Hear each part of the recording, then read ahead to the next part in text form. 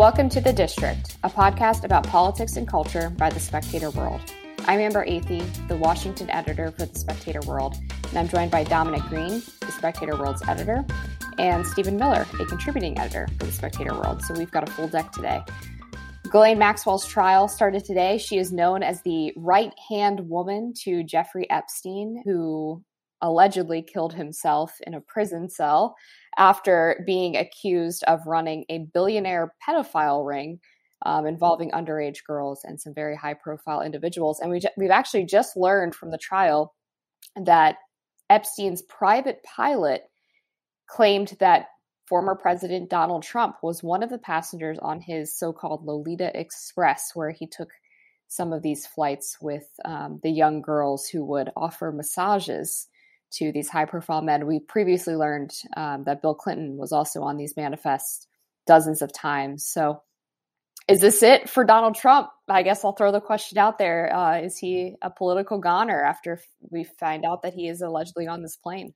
Well, what can you say? I suspect Donald Trump is never a political goner. And I have to say that I find it distinctly implausible, and no one has said this yet, I find it distinctly implausible that Donald Trump will be on the receiving end of a massage. I think it all too possible that Bill Clinton was. But it's hard to believe that Donald Trump is notoriously fastidious, as he's already explained when the Steele dossier came up. I find it very hard to believe that he would be in the category of the massagees who are receiving this stuff, which is obviously some kind of honeypot setup, as far as it's now understood. I think there were, from what we can, my guess, I should say, because we can't really tell, my guess is there are two categories of guests on this private plane, the Lolita Express. One of them are people who like getting free rides and being with other kind of showbiz personalities. And I would put Donald Trump in that category. And one being the kind of person who would be happy to cop a massage from anyone, anytime. And I would put Bill Clinton in that group. But I could be wrong. Oh, down with all of them, I say.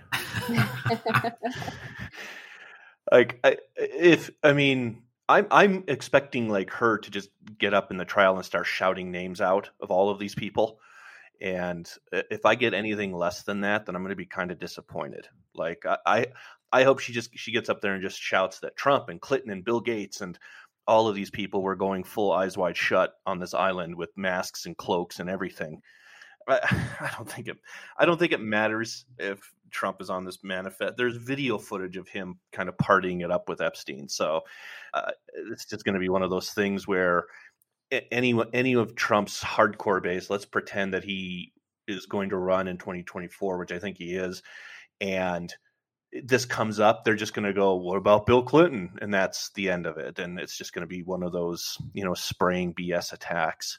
But yeah, I hope they all go down. I hope every single person that was either on that plane or on that island, I hope they kept like a reservation book or something. So I say name them all. Let's just get it all out there. And that I'd agree absolutely with. The more we know, the better. Yeah, I agree. The question is, are we going to know? That's the thing is I'm not optimistic at all, because I found it really odd that investigators never offered Ghislaine Maxwell a plea deal. Like, you would think that someone who has this much insider knowledge on this ring of alleged pedophiles and sexual human traffickers, including former presidents, you have Prince Andrew allegedly involved in this.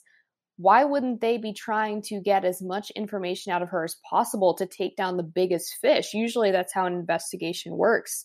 In this case, we're now relying on her to testify to all of this at trial, but what is she getting out of it? Is this going to help her own guilt? I guess the only way she can really try to prove herself not guilty at this point. That's not how the trial works, but the reality is that I think most people will kind of go into this assuming that she's guilty. She's going to have to paint herself as one of the victims of these very powerful men and claim that she was coerced into doing all of this. Well, Amber, you've jammed our heads down the rabbit hole there. The second question, and so we have to keep going. I was told by somebody who was involved in the plea deals in Florida in the early 2000s, the one that were made with Alex Acosta, I was told that Ghislaine Maxwell understood that she was covered as the, quote, associates who were included in Epstein's plea deal. the one that he got off on these charges of abusing dozens of young girls and spent a few months in a country club prison and basically picked up again straight away when he got out. And this then leads us to another kind of rabbit hole question is, why, if you're on the run from the FBI, for instance, why, if you are not an American citizen or you have dual nationality, why do you stay in the continental US? Which is what Ghislaine Maxwell did. And to my mind, and again, I'm just inserting myself further and further down the rabbit hole as I say this, to my mind, one reason would be because perhaps she didn't feel she had to run from the authorities in the US. Perhaps she felt that she was still covered by the 2005 plea deal. Perhaps it was only because Epstein, as you so elegantly said, allegedly killed himself. Only at that point, perhaps, she then became exposed in that someone has to go down for all this, right? And Epstein dodged it. And so then she becomes the target of it. That is what I suspect. But Stephen, you may have a complete different understanding of this, and you may recommend that I take some sedatives and lie down for a bit. No, you don't. You don't do. I'm glad you said that. I mean, one of the fun theories is that she didn't leave the country because the CIA can't monitor the homeland of the United States, and of course she's protected by CIA and Mossad. That's one of the more fun theories that's floating around out there. I've got something I'd like to add to that, actually, that I think bolsters that theory. Yeah, when that she's again, one of these protected upon high people, and the guest list at the Clinton wedding, and partying up at I don't know if it's Mar-a-Lago or anything like that, but this is kind of what I mean about just like let's let this all come out. Like, well, here's a question for you. Again, Ghislaine Maxwell, the daughter of Robert Maxwell. Yes, Robert Maxwell, I mean, was a spy for lots of different countries, and Robert Maxwell receives this hero's funeral in Israel. Again, Ghislaine Maxwell has the chance to go to Israel, which doesn't have an extradition treaty, which goes to great lengths, in fact, to avoid extraditing people in all but the most sensitive cases. She doesn't take that. Why? Because she believes that some Israeli agency killed her father, for instance. So this, I mean, I'm sorry, Amber, your podcast has been taken over by conspiracy theorists. Well, when it comes to anything Epstein, right. I'm down the proverbial rabbit hole as well. Mossad killed Jeffrey Epstein too, so of course she had reason to worry. Okay, well there you go. That's another one. So look, if she's all right, this is the question. How much of this is she involved in? How much of this is she a fool being played by, as she will claim, by these powerful men? Is Ghislaine Maxwell, as some people say, the inheritor of Robert Maxwell's connections and spying job? Or is she actually a sort of party girl who ran out of money, went to New York and got played by Jeffrey Epstein, or was into it? But either way, is this the whole thing with Epstein is the sex stuff, the actual story, or almost a distraction from what is the real story, which is his work for espionage agencies over a number of decades in a number of countries. And to my mind, the real story with Epstein is to do with how he made his money and what he was doing with the information he was gathering. And the question is then, how much was Ghislaine Maxwell a part of that? The man was obviously a tremendous liar. Was she in on that? Was she partly in on that? Or did she have no understanding of that? Or, I mean, was she aware, for instance, of the tapes that he was making in his house in Florida, in his house in New York? And where are those tapes, by the way? Yeah, I mean, you raise a lot of really interesting threads to pull on, Dom. And you ask, is Ghislaine being played for a fool? Or, how much was she actually involved in Epstein's activities? And, I think it's probably a little bit of both. I think based on the evidence, or at least the testimony from some of the young girls who were involved in the Epstein ring, that she did have knowledge of it and was perhaps a groomer and was helping him find girls. Oh yeah, I suspect. Oh, absolutely. I mean, that to me, all the evidence suggests that. But when you look at the way that the trial is unfolding and the fact that this plea deal no longer covered her, apparently, the one from 2005, is she just being the fall guy because it protects all of these other highfalutin individuals, and they're afraid of how many people she could destroy. So it'll be, all right, well, look, Epstein and Ghislaine did all of this, and she's been convicted, and and he's dead. And so look, we cleaned it all up. We're going to wash our hands of this. It's all done. Lee Harvey Oswald. Is Epstein the Lee? Sorry, is Maxwell the Lee Harvey Oswald of this story? I don't think you work as close to a guy like that without being an underling or a partner in all of it. It was such an elaborate operation with, you know, how he's running this. I just don't think I don't think you can keep that kind of stuff from your secretary. You know, I don't see that. Especially for how long she knew him, and when she's the, you know, when she's kind of the public face, when she's the one popping up at the Chelsea Clinton's wedding, and she's the one popping up at these galas, and she's the one popping up. I mean, she was kind of clearly the face of whatever it was he was doing and involved in. And I don't know if she's at these places like handing out Fidelio business cards with a fleur-de-lis on them, or what. I don't know any of that stuff, but I don't think you work as close to him for as long where he trusts her. He had to have trusted. I mean, for her to not be, you know, a Fed or Mossad. He had to have trusted her on some level. So this idea that I was just, you know, the wee damsel trapped by his, you know, manipulations and stuff. I'm sorry, I don't buy that. I don't think you get as close to that guy and that power, but by just stumbling around into things. You know, she's not like discovering a filing cabinet like Michelle Pfeiffer in Batman Returns here. You know, she's clearly kind of the public face of whatever's going on, and that's what I mean. I'd like to know every single person at that Clinton wedding, or, you know, at clubs where Trump, or that's what I say. Just get it, just throw it all out there.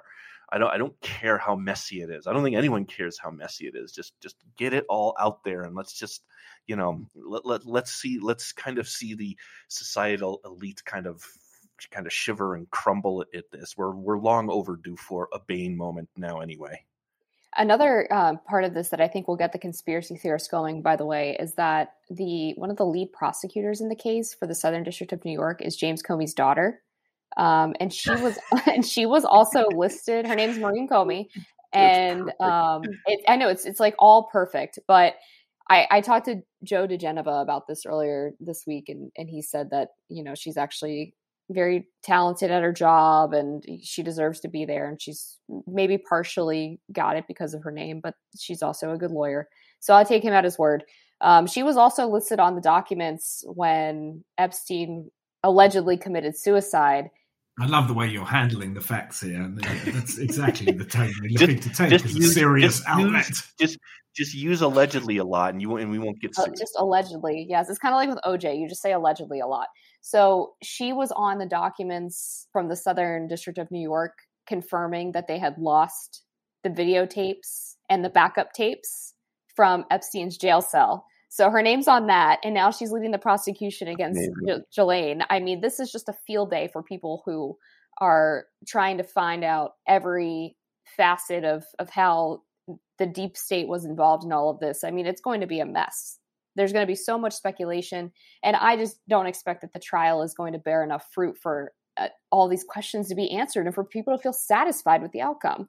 I think you're right, and part of the problem is this: that she's not on trial for being a spy. She's not on trial for having dated a spy, and those things aren't necessarily illegal. In fact, usually spies are encouraged to do what they're doing by their own government, and if they're working with other governments, it's in order to spill whatever they learn from working with them.